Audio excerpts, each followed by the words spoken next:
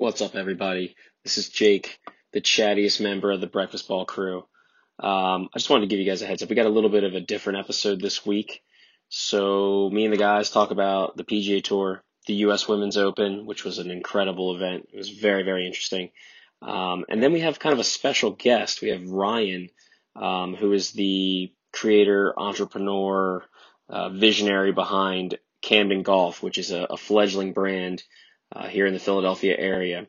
And so he came on for an interview, and we talked about all things golf, including sort of his history in the game, his brand, and then some rapid fire questions that give us kind of an insight into his mind, the way he thinks about things. So it's really, really cool, really interesting. I hope you enjoy it.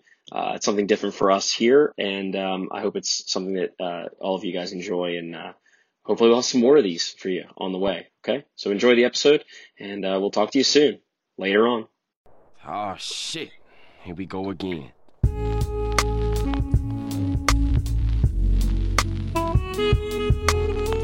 What's up, ballers? We're back. Episode 6. Big episode this week. We got a little bonus coverage coming on the back end of this, a little interview we'll be talking about here in a few. Yeah, we're going to get into all kinds of stuff. Our week, it was a big golf week for us. A lot of great viewing throughout the week. We had two really good tournaments, and then also the NCAAs. So we got a lot of stuff to talk about. Let's just introduce ourselves like we've been doing recently. This is Jake speaking right now. What's up, guys? Dougie's here. Friends. Vince is here. A lot to cover. We do. We got a lot to cover. All right. So, let's chat about the weekend rounds, boys. You guys got some golf in together, which is cool. I always like it when you play together. We get a sort of a dual perspective. Go ahead. Go ahead, Dougie. Yeah, so big weekend for me. Was actually able to play 2 rounds. Got out there on Friday with Tom and JR before work. Teed off at like 6:20 and played early. Played the Lakes at Wildcat, which was fun because I haven't played on the Lakes in a while. We've been playing a lot of rounds on the Highlands just because it's kind of tournament season down here in Houston. It's getting pretty hot, so it's kind of the end of tournament season. But played on the Lakes. Course is in great shape. Shot 76, so 4 over. Shot 1 over on the front, 3 over on the back. Played pretty well. Actually tied with JR. Had a 5-footer for birdie on 18 to beat him and missed it. But fun overall fun day out there. For those of you that don't know, we haven't talked about the Lakes too much. Just quick recap. Obviously, there's 2 courses at Wildcat, 36 holes. There's 18 as the Highlands, 18 is the Lakes. Lakes has water, obviously, name in it. It's kind of, once you get to hole number 7 through about 13, water on every hole. It kind of goes around the lake there. Par 72, and a couple great holes. Number 7, number 1 handicap is dogleg right. You have to carry the lake off over the tee, and then on your approach shot into the green, par 5. So, it was fun. Made 2 birdies, 4 over. Can't complain. Starting to hit the ball a little bit. And then Saturday, played with Vinny. We played a foursome. We played early again, 6:20 on the Highlands at Wildcat. And played a little bit of a grudge match, Vince and Tom versus me and our boy Chris, who's about a 20 handicap. And Chris and I played absolutely terrible for the first 7 holes. I was 6 over through 7, or 5 over through 7. Vince and Tom were up 3 on us through 7.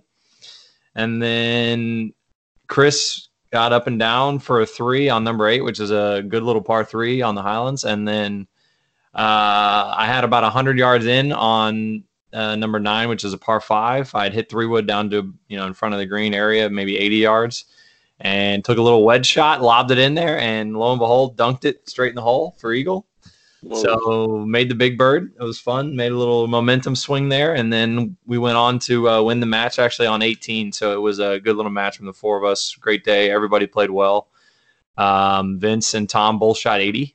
And actually, we found out that Tom had about a 35-footer on 18 to beat Vince by 1 that he lipped out. So it was pretty funny. Little match there. I shot 3 over, so trending in the right direction now. Finally getting it together a little bit. We'll see if my game can travel. I'm supposed to play out in North Houston with Tom and his buddy this weekend. So looking forward to that. Nice. Vince, you got anything to add to that? I mean, I feel like Doug gave us the full ESPN recap there. We had all the highlights. You got the long recap. No, Tom played well. Here's my only thing I was happy about was, though I didn't shoot 36 on the front again, I had a better back nine. So I shot 39-41 with 3 birdies and 3 doubles. So nice. Yeah, you played well. Kind of tough to see the doubles on 17 again, ruin my round, another round in the 70s, but you're putting lights out though right now. Yeah, putting really well. I hit 3 bad tee balls actually, which is the worst I think it was the worst I've driven. That's really rare. In a few weeks. So I don't know. I think once I figure out how to play the back nine a little better, I'll have some good rounds out there. But until then, I'm still gonna stand by. I like the Lakes better. Just put me on that course. All right. Yeah, 3 bad tee balls from you seems like a lot because you drive it on a freaking string most of the time. So yeah, I had an incredible weekend. I'm not gonna lie, it was ridiculous. I felt like it was an out It's on fire. Experience. Yeah, I mean, look, it's been busy. I didn't get to watch a lot of golf this weekend, so that'll be interesting. I watched some. I mean, I didn't get to watch as much as I'd like because we found out Friday that we got a house, which I think just was a weight off my shoulders because we've been looking for a house for a long time. And I went out Saturday. I had on the Bonobos printed shirt. I got the bucket hat on, going out full swagger, and just shot a blazing 74, which for me is unreal. I was 3 under through 6. And this is at Medford, Jake? Sorry, I didn't hear you. Yeah, it was at Medford. Okay. So I was 3 under through 6, and I birdied 2 of the toughest holes on the front. 3 and 6 are both very, very tough. And oddly enough, I doubled 7, which is not a hard hole. And the way it happened, this is a true story. We were going from 6 to 7. I just made this incredible birdie on 6, and I get to 7, and I hear all these geese squawking. What the hell's going on? They're up on this tee box, and they're all squawking, and I'm like, this is so weird. So I realized that there's a goose. There's some lilies and some vines that are in the lake, that vegetation in the lake, and there's a goose stuck in them. So the geese are trying to get this other goose out as he's practically drowning. This is true. Why did you not record this? Because I was in the zone, dude. I was how am I supposed to putt, Doug, with this going on? Exactly. It was I was playing with my buddy Tyler, and I was telling him, man, this is loud. And the other thing that actually made it worse was there was a goose that was standing about 15 feet in front of me. So I'm on the tee, and I'm thinking, God, if you blade this thing, you're gonna kill this goose. So yeah, so it's just goose right in front of me, and I'm so worried about blading this thing, and I'm standing over it. I'm going low at this point, so I'm getting a little nervous. Next thing you know, just block it right, hit it up against near the base of this tree on this bare spot, make a double, go to the next hole, 3-putt, and that kind of derailed my round a little bit and shot even on the front, which for me is still really good. Held it together on the back, played pretty good, and came away only shooting 3 over, par 71 at Medford. And I wasn't going to play anymore for the weekend because I was like, you can't play that good again. So we had a really nice day on Sunday. I went back out, played again, didn't hit it nearly as good, but I chipped one in. I made a couple long putts and shot 78. So that was my best 2-day stretch in a really long time was this weekend. So I was loving me some golf. Oh, and I played the second round with a cracked driver. I can't even believe that. My ping, which is now broken twice. So I was. Yeah. Wait. So did you not see that happen before the round, or you think you played with it the entire time? I don't know how long I played with it, honestly, because I didn't look at the face throughout the round. But I noticed that the ball flight was a little weird, and I was just like, you know what, you're not hitting it as good. Maybe you're just not, hitting it pure. And I was getting these spinny ones where it would get up in the air and kind of just die. And on the back 9, there's a lot of holes where I don't hit driver. I hit 3-wood anyway. So I really didn't notice it until I went to the 18th hole and I hit this ball. I mean, I thought I killed it, and I was outdriven by, 60 yards, which Tyler and I hit it about the same distance. So after the round, I was cleaning my clubs and I look at it, and it's got this big crack in a caved section near the toe. So yeah, could be getting a new driver, which is cool. I'm gonna get a replacement, so that's good. That's because But you're not playing, the superior manufacturers. Just yeah. Well, we don't no free ads here, so we don't have to mention who's superior. Or the anything. flash face is just hot. That's all I'm gonna say. Pretty tough. Other than Bubba, it's like Ping's marketed to men over 60, swing speed under 80. It'd be perfect for you, Vince. That's how I hit the ball so straight. I lost a little weight this year, but maybe I gained a little swing speed. I don't know. Maybe I got some extra pop right now. Who knows? Love it. So all right. So let's talk some pro golf here. Big week in pro golf. We had Patty Cantlay, my pick, 2 weeks in a row. People, 2 weeks in a row. I'm on a heater right now. Take the Memorial with a win over. What was the top 5 there, Doug? It was Cantlay at 19 under, Adam Scott 17, Keimer 15, Streelman 13, and then Leishman at 12. And then Vinny's boy Hideki finished in 6th at 11 under. I'll shout him out there. Yeah, Hideki. He had a few moments. Really quick before we get, I don't know how much you really want to spend on this. I think Memorial's a great tournament, but it feels just kind of like any other PGA Tour event at the same time. The decision by Keimer to try to go driver off the deck out of the rough over a creek. How do we feel about that one?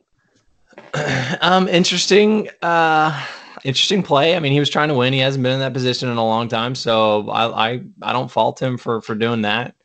I actually saw that he going into that on Sunday when he had the lead, he was 2-0 in his career. So it was the first time he actually didn't win the tournament after having the lead. So yeah, I think that, just he hadn't been in that position in a while, so he was trying to win the tournament, and I'm okay with it. A lot of those guys are, over cocky, so if he thinks he can pull that shot off, more power to him.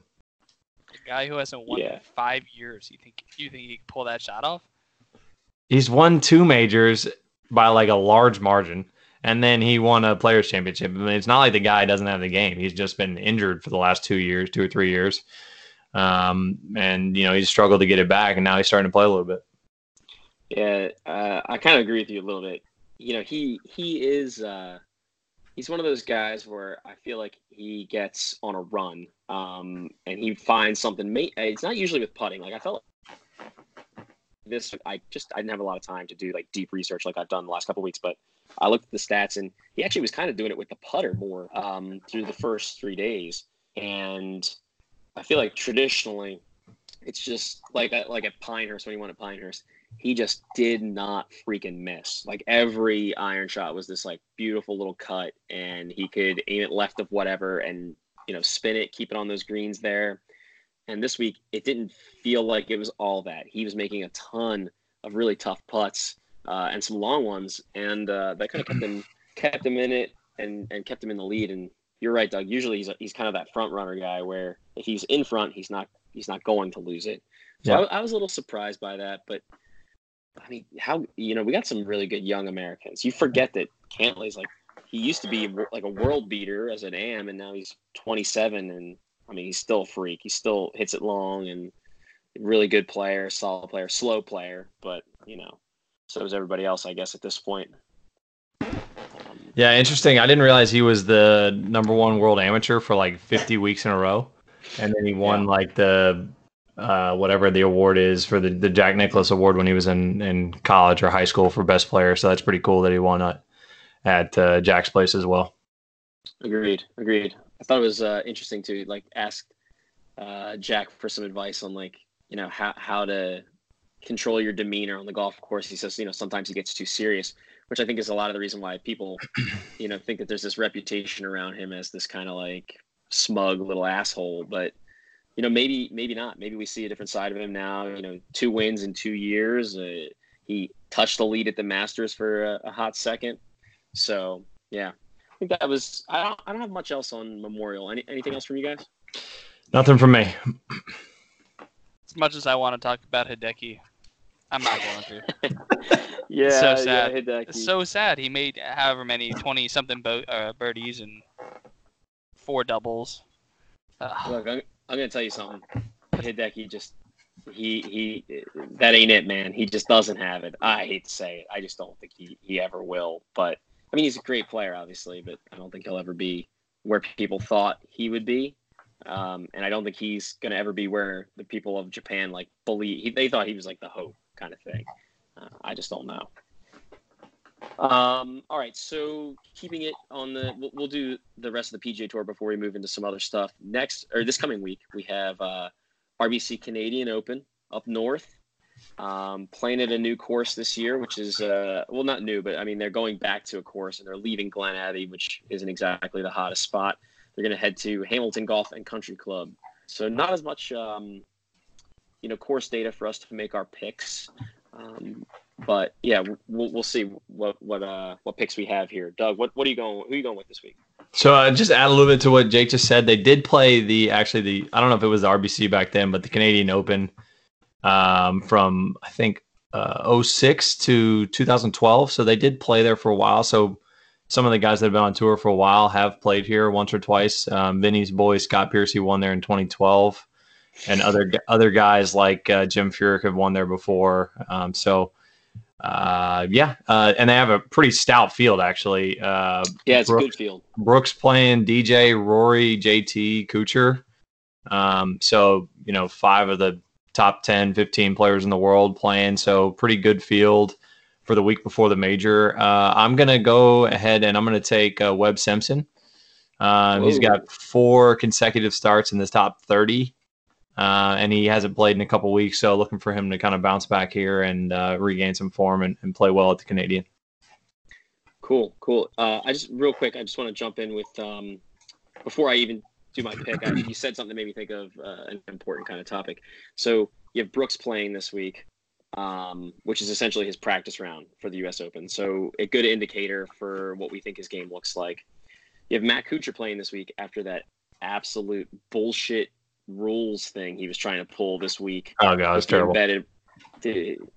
Rampant cheating, in my opinion. Trying to he even got to place that back in too, which pissed me off. But you got him, so you'll see some backlash there. Do we want to make this kind of like a one and done thing, where if you pick a guy, you can't pick him again, or are we kind of just doing our thing? Wow. Well, Vinny might take Scott Piercy every week, so I'm not going to take Scott Piercy this week. Okay, I'm just wondering. All right, so I'll give you my pick, and we can maybe off the air we'll decide on what we want to do with that. I have just a feeling. This is not research based. I think JT is going to play really well this week. I think the course fits his style a little bit. I mean, what course doesn't in some ways? Right. But you need some signs of life before the U.S. Open from him. I think would be great. So I'm gonna go JT this week. Surprising, actually, he blew up too on Friday to miss. Yeah, he did, which was kind of surprising. I think that's a little ring rust, though. He hasn't been out there all that much. That's true. So. Yeah, well, Jake, you kind of took that one from me, which is fine. I had 2 picks in mind, and one of them was JT. I think last week probably comes out and plays with a little fear, thinking maybe my wrist is gonna start bothering me. Played decent and then blew up Friday afternoon, which sucked to see. So as long as he's mentally through that and back, I think he's gonna play really well this week. I'll let you ride with JT. I'm gonna go over and pick Brandt this week. Sneaker. Notoriously, I think he has 3 top 10s in the last 5 years at RBC events. Seemingly plays well up north. I don't know. All right. Let's see how he does. That's where I'm going this week. I think it's tough to say whether or not people are going to play well or not because we haven't played here in like 7 years. So correct. Right. I'm a big stats guy, though. I mean, his game, it does travel. He doesn't hit it super far, but he doesn't hit it super short. He's a great chipper, great putter. If he's hitting it somewhat straight up the tee, he'll be up there for sure. I love his putting stroke too. Oh man, his putting stroke. I would love to putt with that much. Little pop stroke. Yeah, that fearlessness. He's just like, let me just ram this shit in there. Like I love that, but I can't do that. Okay, so I think it's kind of like the lead up to the U.S. Open. I think next week will be kind of like the big PGA Tour chat, getting ready for the USGA's first championship for the men. All right, and then I think the best event of last weekend was the U.S. Women's Open at Country Club of Charleston. I watched not a ton of golf this weekend, and what I did watch was mainly the Women's Open. I just wanted to get some of your guys' thoughts on it, and then I'll give you a little bit of mine. Did you watch any of it? What did you think? Yeah, go for it. Yeah, I thought it was awesome. I watched pretty much the entire round yesterday. I watched a little bit on Saturday. I'm a big Lexi Thompson fan, so when I saw that Lexi was in the mix going into Sunday, I tuned in and watched. I think that, for those of our viewers that are mostly amateurs, it's kind of a different perspective than the men. Obviously, the men just pound the ball, and they're taking a wedge out of the rough and hitting it to 10 feet every time, where the women are playing more of what I would call an amateur's game. They're hitting it.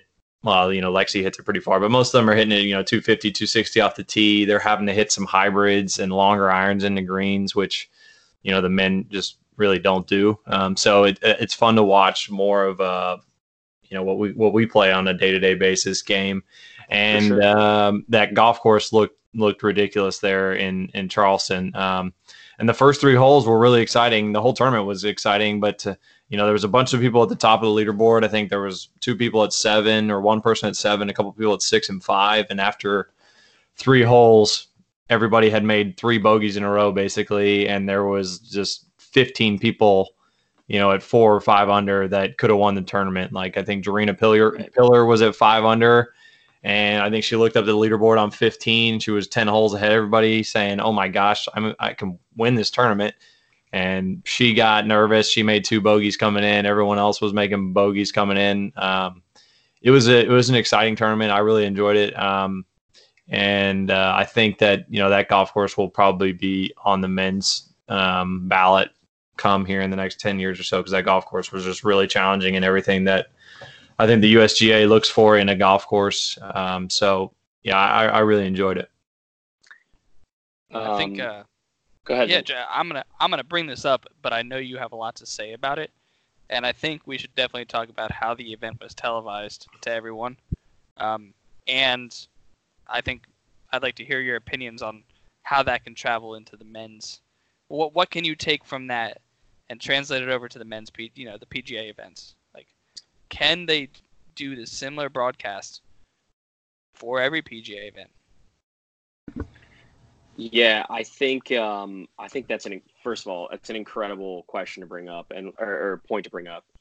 To do a coverage the way that they did it, to show so much more golf, to cut commercials, to not be attached to sponsors. Look, I wish it was possible for the PGA Tour on a week-to-week basis. It probably isn't.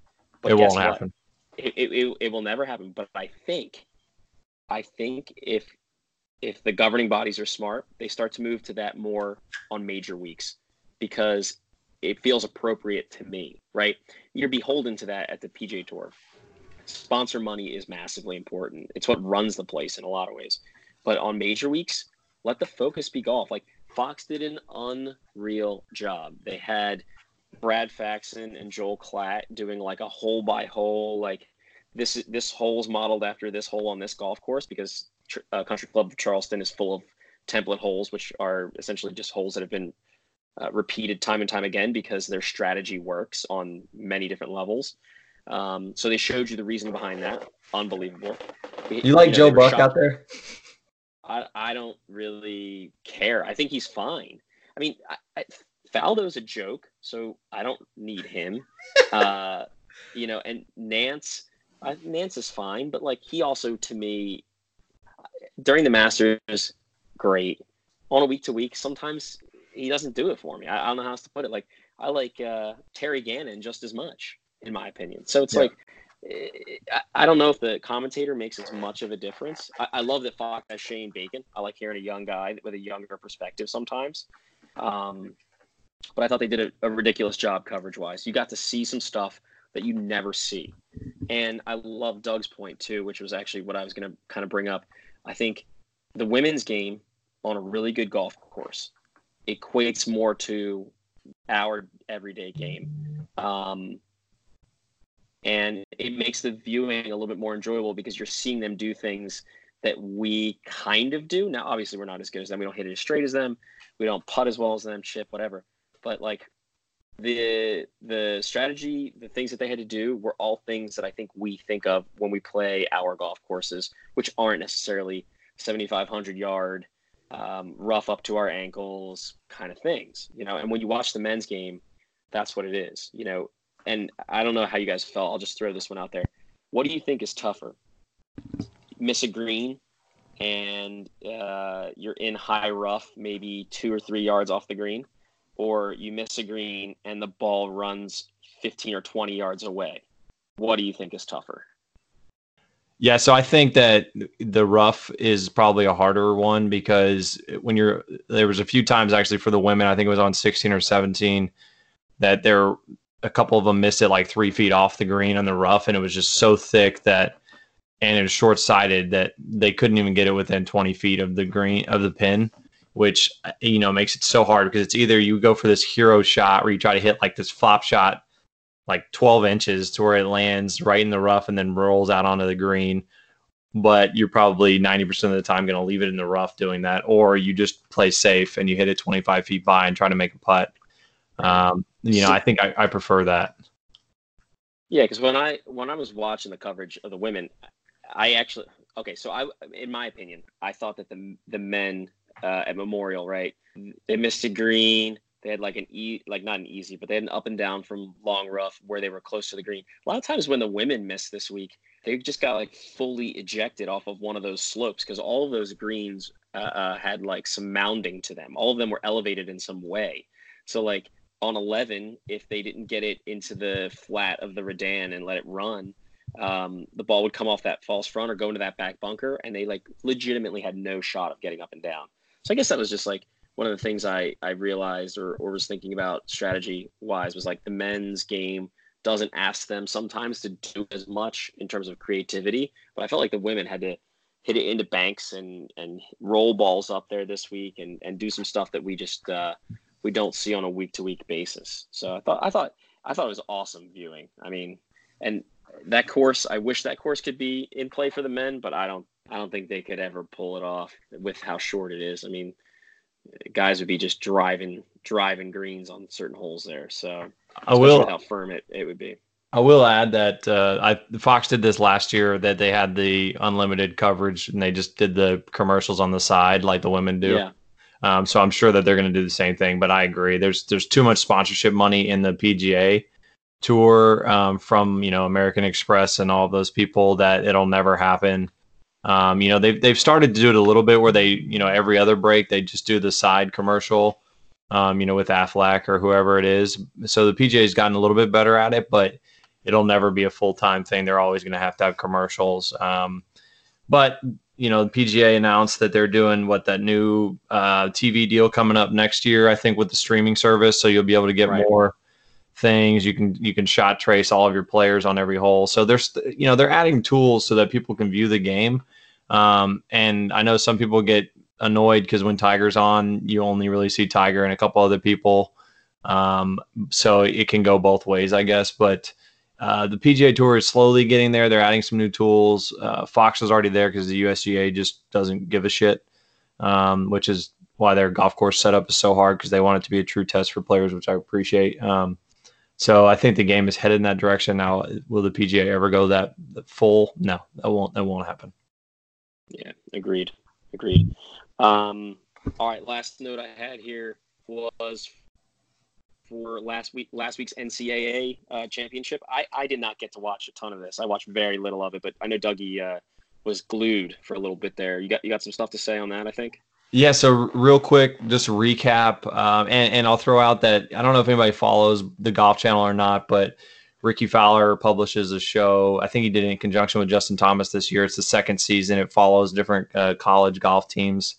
It's called Driven. I highly recommend it. It's really good to watch. You can see kind of what the college golf game is like and the atmosphere. So yeah, they played the NCAA championship last week in Arkansas at the University of Arkansas's golf course. Beautiful golf course. It really turned out to be a true test. So what it is all these regions of teams, get the top 4 teams that go in, and they play a stroke play event for the first couple days. and the top 8 teams from stroke play then move into match play format, so where they play into an eventual winner.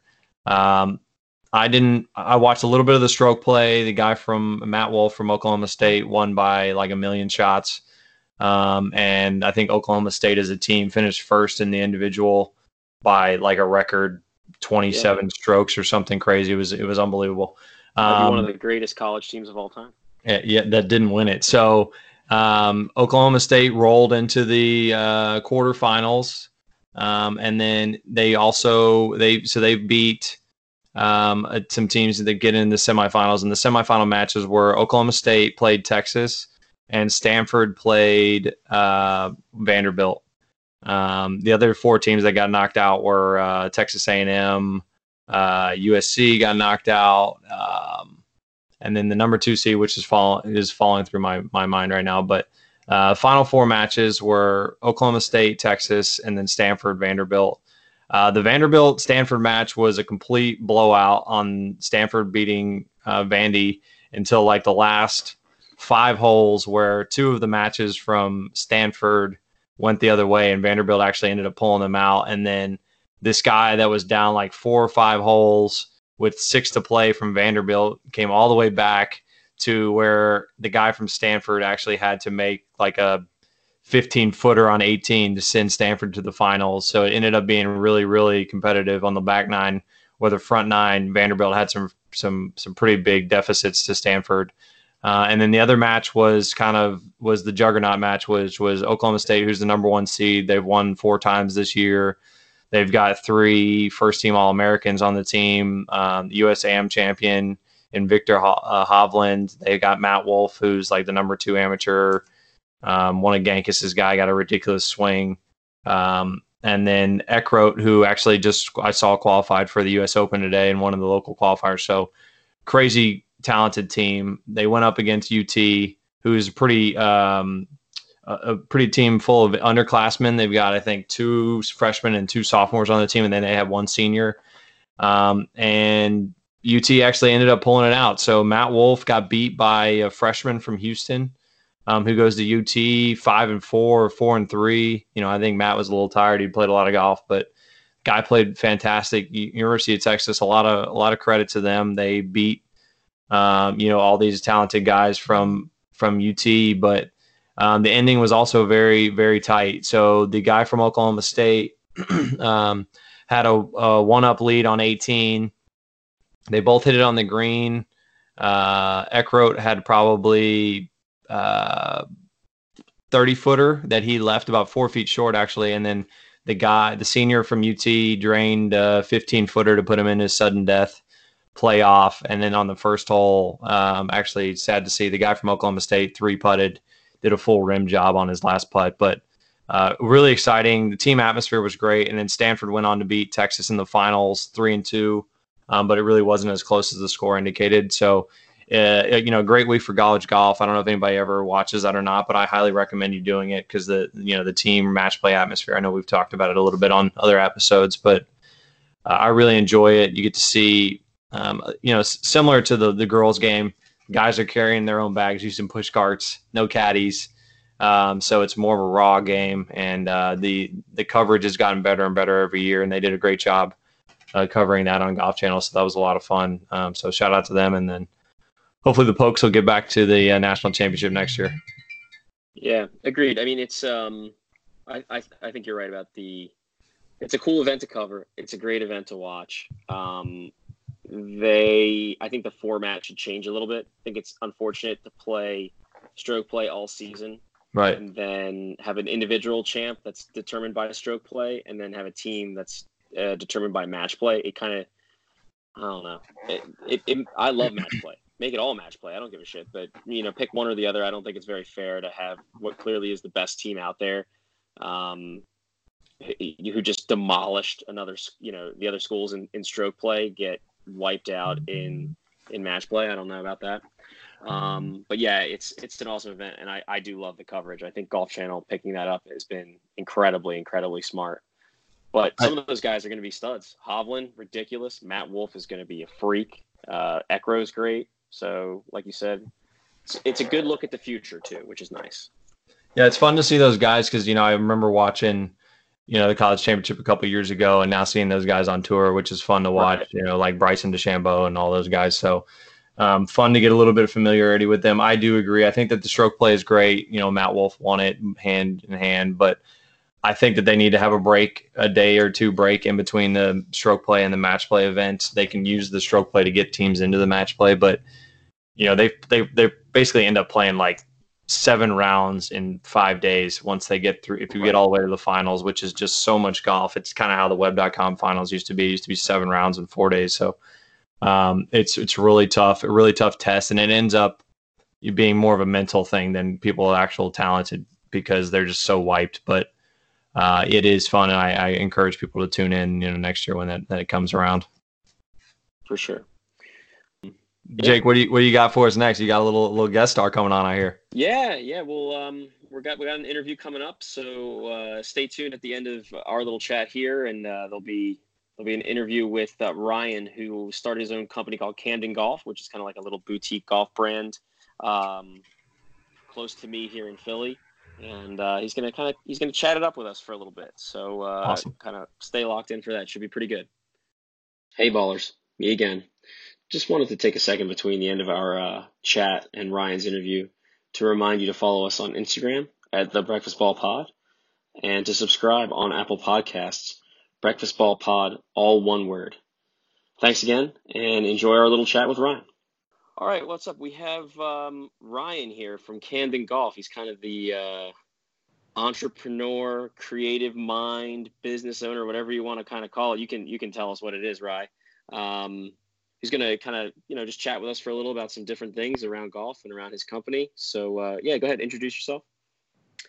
Hey, my name is Ryan Dick. From South Jersey area, Collingswood, New Jersey, originally right outside of Philadelphia. I started playing golf when I was like 16 years old. And, you know how you get the golf bug and it just kind of snowballs from there. But, yeah, I mean, it's kind of been nothing but golf since then. Nice. And where do you play out of anywhere in particular, or you just kind of play all over the place? At the moment, I'm a free agent. Spent the last 3 years at Burlington Country Club, 3 years before that at Merchantville Country Club, and looking forward to probably joining Little Mill. Ooh. At some point in the near future. All of my college buddies are all over there, so we'll try to get some good matches. Just good competitive golf over there. I like it. Yeah, you'd be right down the road. I'm a member at Medford Lakes this year, so you're. I love Little Mill. I play over there every now and again. It's a good spot. Yeah, I've played it maybe 4 or 5 times, but it's a great course. Yeah, it's nice to have 3 nines too. It doesn't ever really get crowded, so that's always a great thing. Yeah, exactly. Tell me something about Camden Golf. I think it was, for me, it's kind of weird. I wasn't like searching out anything out. I was just like on Instagram one day and saw this little thing pop up, Camden Golf, and checked it out, followed it, because it was kind of in the same vein as like other things that I kind of enjoyed about, the history of the game and some vintagey sort of ideas and styles. Just, tell us a little bit about kind of where that came from and sort of what that is right now. Yeah. So, and you mentioned it a little bit when we were talking a little bit before, but, I started to see some other businesses, specifically like Sugarloaf and Malbon Golf specifically. And I kind of just wanted to, kind of start my own version of that. It's kind of like at this point, my creative outlet, just kind of, all the stuff I make at the moment is just kind of for me to begin with. And then, if other people like it at that point, then, that's just a bonus. But, I wanted to wear hats that, had logos that I wanted on them, or, T-shirts that I wanted on them. So I just kind of started making stuff for myself, started, putting them out there. And then, that goes along with kind of like you were saying, the vintage vibe. I'm kind of a big fan of the old school type of golf, Jack Nicklaus, Ben Crenshaw, Seve Ballesteros. Those are kind of some of my favorite players and players I look up to and, try to emulate. But, Yeah, I mean, it just kind of started with, a love of the game and then trying to, you know, bring something creative into the world through that, basically.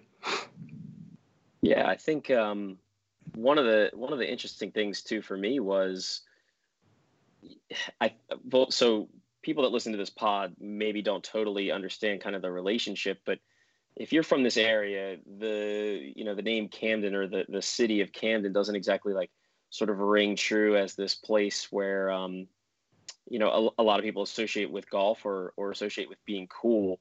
But Hmm. I think what's neat is, it is a place for those of us that are local that people, know is trying to change its perspective and change its identity. And so I remember thinking that was really cool too, that it wasn't like Philly centric.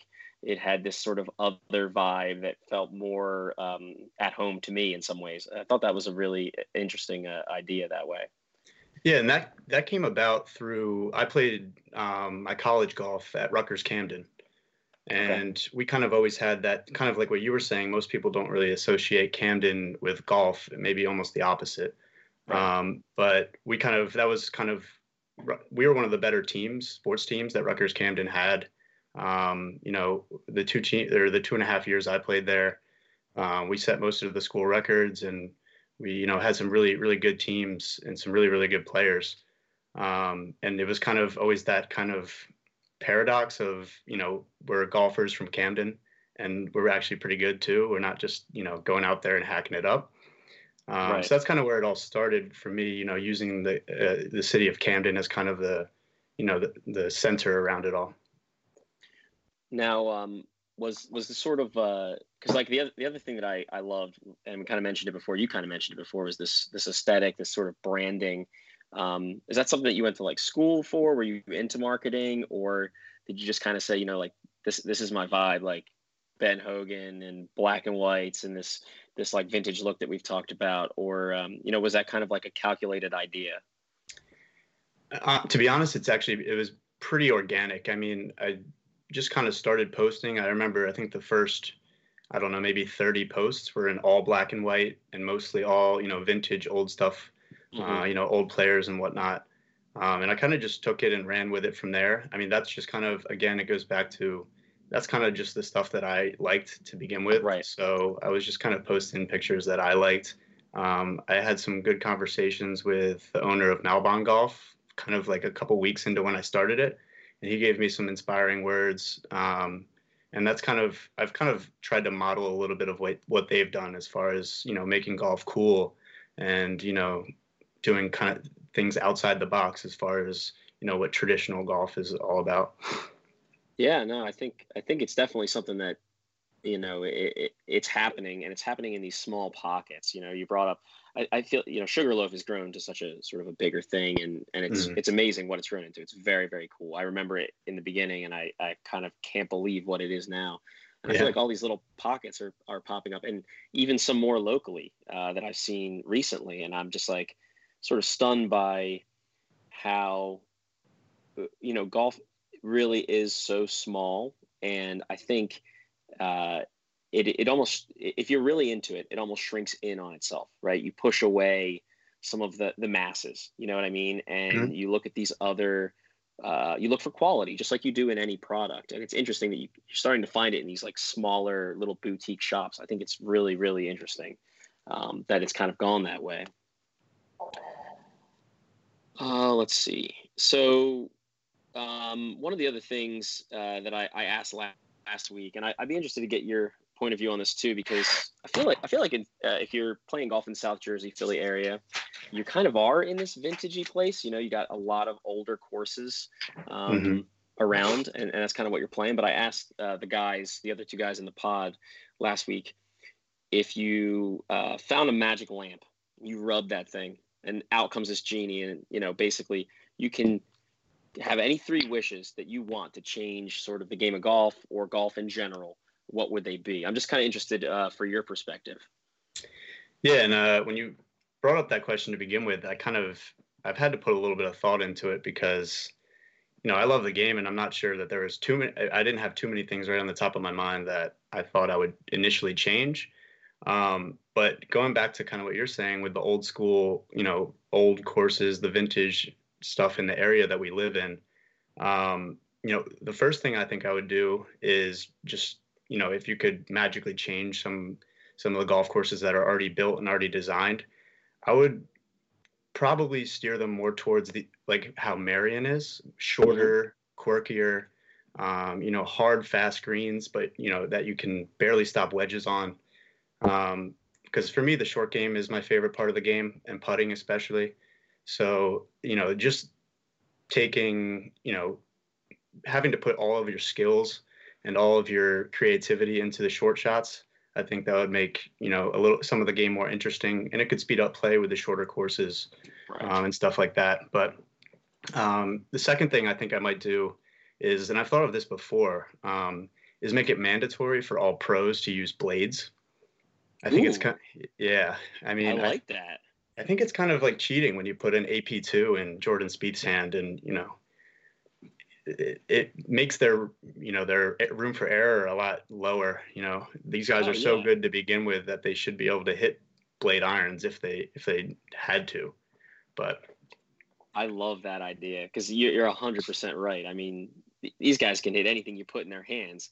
So when they're choosing a little bit of help, it's kind of an interesting thing because it really does make it even easier. Exactly. Yeah.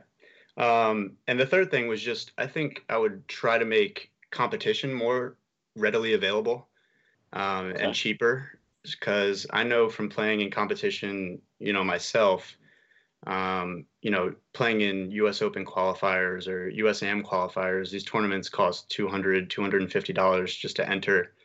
A lot of times you need to be a member of a private club to even get into some of the gap tournaments and stuff like that.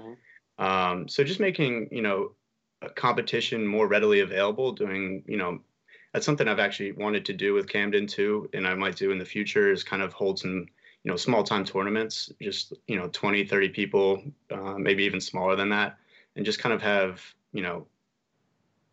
more competition in general, just, readily available. I know that when I'm playing golf, I enjoy it the most when there's either something on the line or I'm just out there and I don't care about anything and I'm not worrying about my score. So, and I know that people go out there a lot for fun, on the weekends and everything, but I think adding that level of competition to it would make it, more interesting for some people as well. Yeah, I think that's an interesting point, because when I answered with my three wishes, one of them was, I won't say it's related to your competition idea, but we don't have the best municipal system in terms of golf around here, which is crazy considering how rich in golf history our area is. And I kind of said, one of the things I'd like to see is more availability for juniors and also people who just don't know about the game to get into the game. And I think even one way to do that is to allow for sort of more competition to be open, because there are people that are, my age, your age, younger. They enjoy, going to the range or whatever, but they might get really hooked. They might be really into it if they could relate it the way that they relate other sports, playing matches, being involved in some sort of head-to-head competition, whatever that might be, team competition, for sure. So that's an interesting one, but I agree. It is really expensive. And if you want to play Gap, which is amazing, it kind of stinks to, you got to be a member at a club somewhere. You got to pay your fees. So yeah, exactly. Yeah, I got held out of most of the Gap tournaments this year because, like I said, I wasn't a member anywhere this year. So I got held out of the Gap Open and a lot of those other tournaments just because, I would want to play in them and I can play in them, but I'm not a member at anywhere. So yeah, no, that's definitely a huge bummer. I've been through that one myself. All right, so I got just a little segment here. We're going to go rapid fire. So I'm going to give you like two things. You choose which one you kind of agree with more or the one you like more. And you can expand on it if you want. You don't have to, but I'm sure some of these you kind of might have some feelings on. All right, here we go. You ready? Yeah, let's go. Okay. Walk or ride? Walking all day. Okay, if you're walking, carry or push cart? Carry, no push carts. Oh man, we might have to end this interview. I'm push cart mafia forever. No, I don't mind it, but just for myself, I don't know. Years of college golf and competitions and like that, I don't know. It just I've always wanted to carry my own clubs. Understood. Spring golf or fall golf? That's a tough one. I'm gonna go fall as long as we're not already into aeration season because I know spring is full aeration season. And that always bothered me the most. I'm with you 100%. Fall golf on the East Coast, you don't have as much time, but it is the best. It is. All right. Shoes, spiked or spikeless? This is an interesting one because I just got my first pair of spikeless shoes actually a couple months ago, I guess. So for me, I guess it would depend on the circumstance. But if I'm going to play in a tournament, spiked all day. Okay. Can I ask what spikeless shoes you got? Yeah. I just bought a new pair. They're new, air quotes there, of Under Armour Tour Tempos from a couple years ago. Okay. And they're just like all leather. They're kind of like the old school FootJoy ones, but they're a little bit more modern looking. And they're my second pair of them. I love them. Yeah, I'm leaning more and more spikeless like every day. But they are. I know what shoe you're talking about. It's a good looking shoe. All right, Tiger or Phil? Tiger. As much as I love Phil, I have to go Tiger because he brought me into the game the most, I think. Okay. Jack or Tiger? That one's really hard. I'm gonna go Jack. I'm a big yellow guy. I wear yellow when I can, and just because I feel like most people would go Tiger, so I'll go the opposite. I'll go Jack. All right. So another Tiger question here: Tiger catching or breaking, or catching / breaking Jack's record? Yay or nay? I'm gonna say nay. As much as I would love for it to happen, I feel like this year's Masters was kind of like Jack's '86 Masters, and it could be his last. But I think if he stays healthy over the next 4 years, he could definitely win a couple more. I don't know if it's going to be 3 more though.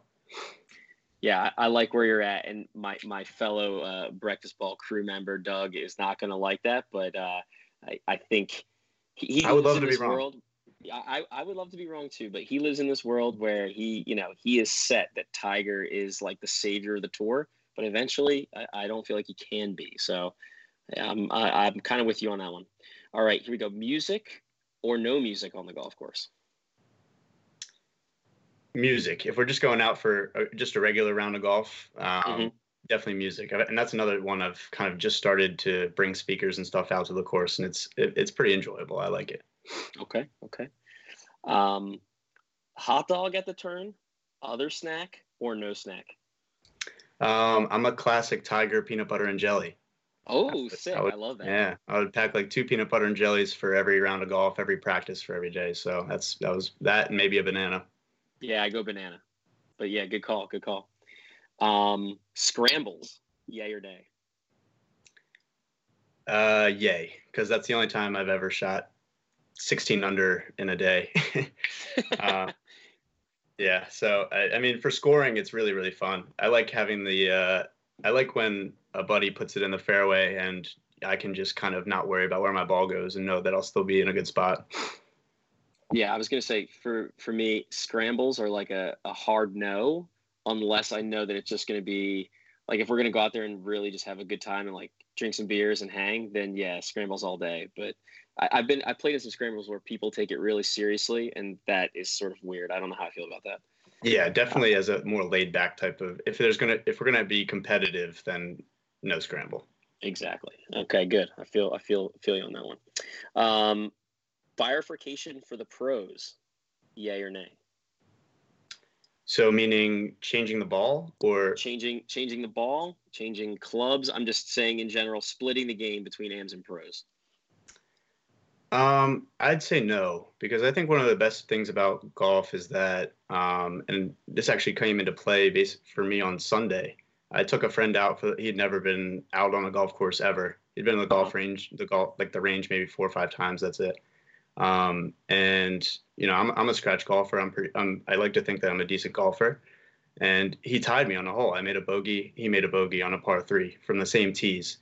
And I think that that's something, with the pros, we can hit shots that the pros can hit, and we're using the same clubs that the pros use. And I think that's part of what makes golf cool, that, anybody can play it at any level like that. Yeah, I see what you're saying. I love that. Was your buddy pretty pumped when he bogeyed the same hole as you? He was, and we actually had a wager going that if he made a bogey before I made an eagle, or if just in general, it didn't have to be who got it first, that I would owe him $20 or he would owe me $20. And I actually had an eagle putt, like a 10-foot eagle putt 2 holes later, but I missed it. So I missed Oh my man. chance. Yeah. All right, last one I got. Short sleeve mocks, yay or nay? Yay. I mean, Yeah. you have to go yay. Yay. Okay. I Yeah. like it. I mean, I like it. I'm not sure if I will ever own one, but Yeah, I can't rock it. I I'm can't rock definitely a it. fan of it. It looks good on Tiger. It does. All right, man. We like really appreciate you coming on. You got anything else you want to throw out there? Any future plans? Anything coming up for Camden or any tournaments you're playing in? Anything like that?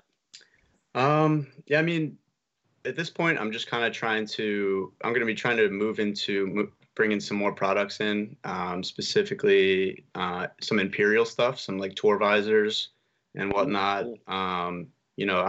I just graduated from college though, so the money's a little tight, and I'm trying to Of course. work that up. But yeah, I mean, just kind of how I have been doing it, just playing it by ear and going with the flow, seeing what people like and what they don't like. And yeah, I mean, just kind of gonna ride the wave. Love it, dude. Love it. That's awesome. Again, thank you for coming on.